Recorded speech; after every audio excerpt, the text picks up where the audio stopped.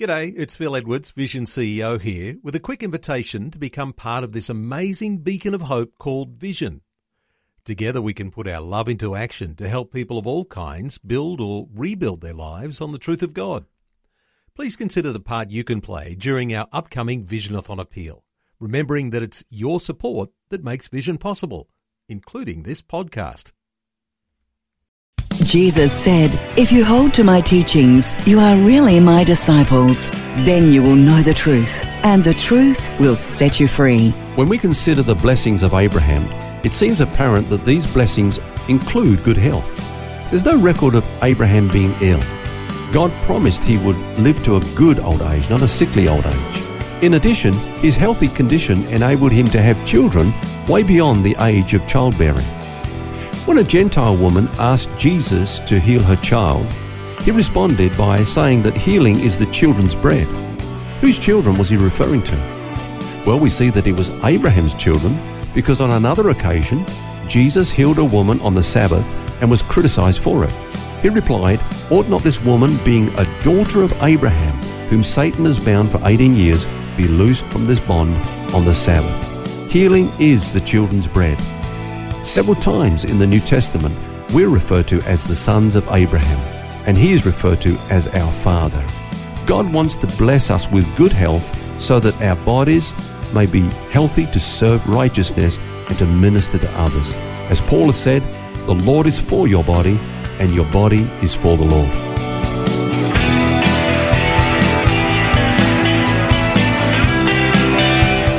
This is Set Free with Ken Legg. Hi, thanks for joining us. It's Phil here, along with author and pastor Ken Legg. And this week our subject is the blessing of Abraham. And we've spoken about the different kinds of blessings that are involved in the blessing of Abraham. We talked about spiritual blessings of intimacy with God. And now, Ken, you've just mentioned physical blessing as well. What other sorts of blessing does the Bible talk about?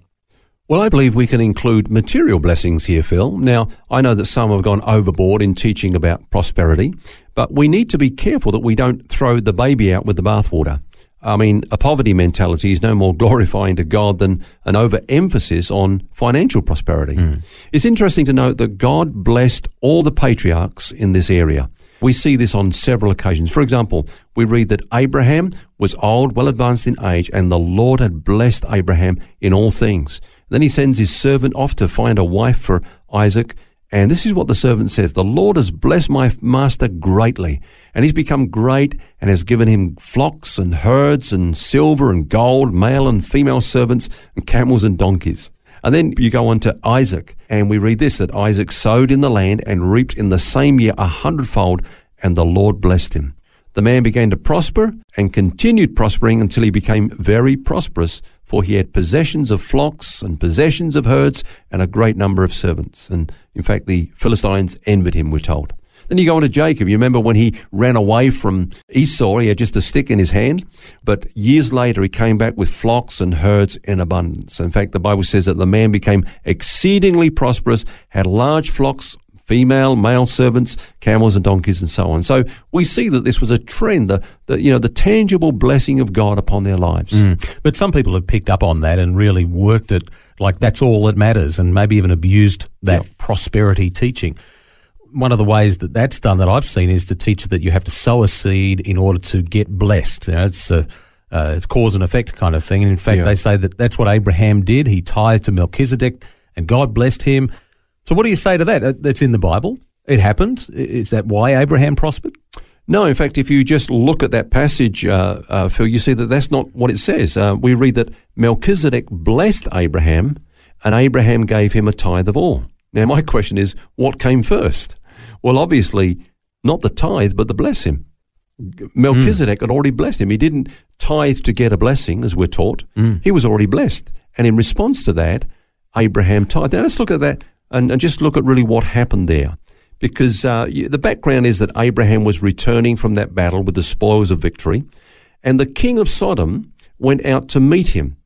Now, as he did so, Melchizedek also came out, and he met him with bread and wine. Now, we often say, well, these are symbols of the new covenant, which that's fair enough. But also, when you think about it, bread and wine are products of the earth, wine from the grapes and bread from the wheat and so on.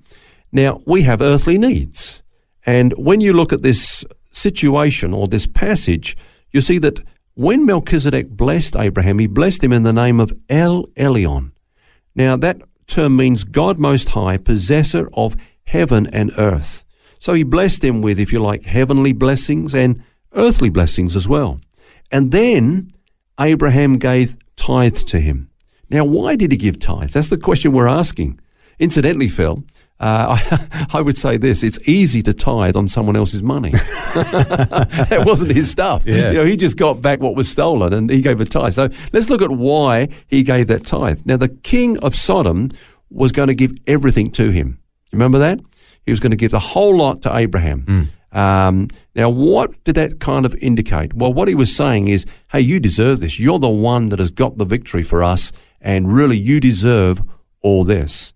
Now, Abraham said before he even went out to battle, he swore to God. He said, I will not take anything from the king of Sodom unless he says, I made Abraham rich. Now, what was the problem with that? Because other Gentile kings or pagan kings like Pharaoh and the king of the Philistines, they gave Abraham material things. So what was the big deal about, I don't want to say this man blessed me or made me rich? Well, the fact is, what it was is that this king of Sodom wanted to give all the glory to Abraham. So the first thing that Abraham did is he tithed. Remember, it wasn't his stuff anyway. It was the king's, but he was retrieved, and he tithed to the Lord. Now, the Bible says that we honor the Lord with the first fruits of our substance. So what Abraham was doing is that he was honoring the Lord. He was saying, no, it's God that got the victory here. I didn't really defeat this great army. I just took some of my household servants with me. But we all know that it was God that gave us the victory. So let's give him the glory here because that's where it belongs. And that's what that was all about. And really it's the same in our lives too, because, you know, it's God that gives us the power to generate wealth, earn money. Absolutely. And everything else.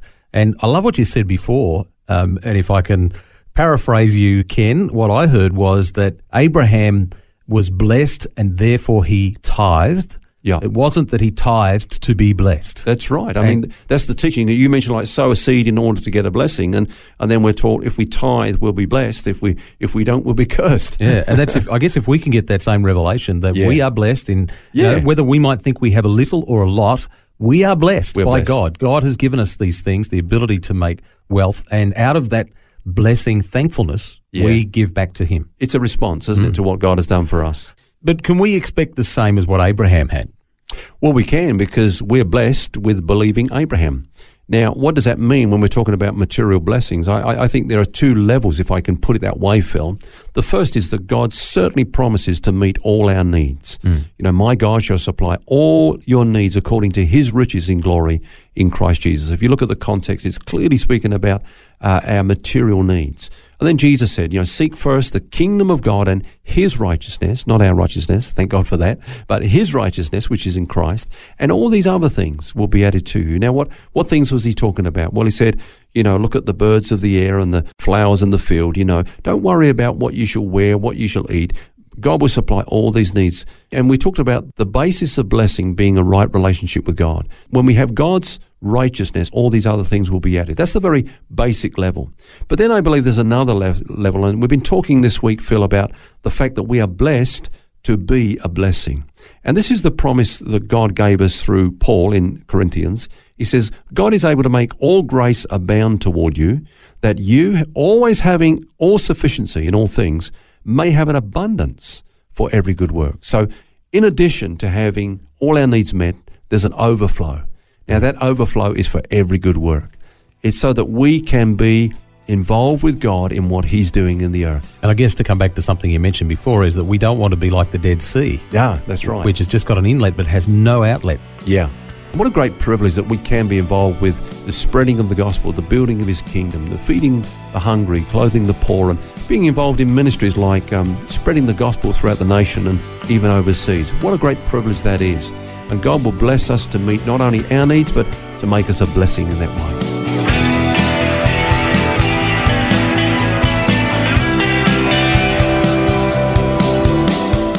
It's a look at the blessing of Abraham this week, and we'll continue our conversation tomorrow. Do join us. Until then, remember you don't have to carry that baggage.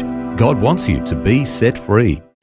For books, DVDs, small group studies and other resources from Ken Legg, including the book New Covenant, New Glory, which features topics from today's message, visit the Vision Christian store at vision.org.au. That's vision.org.au.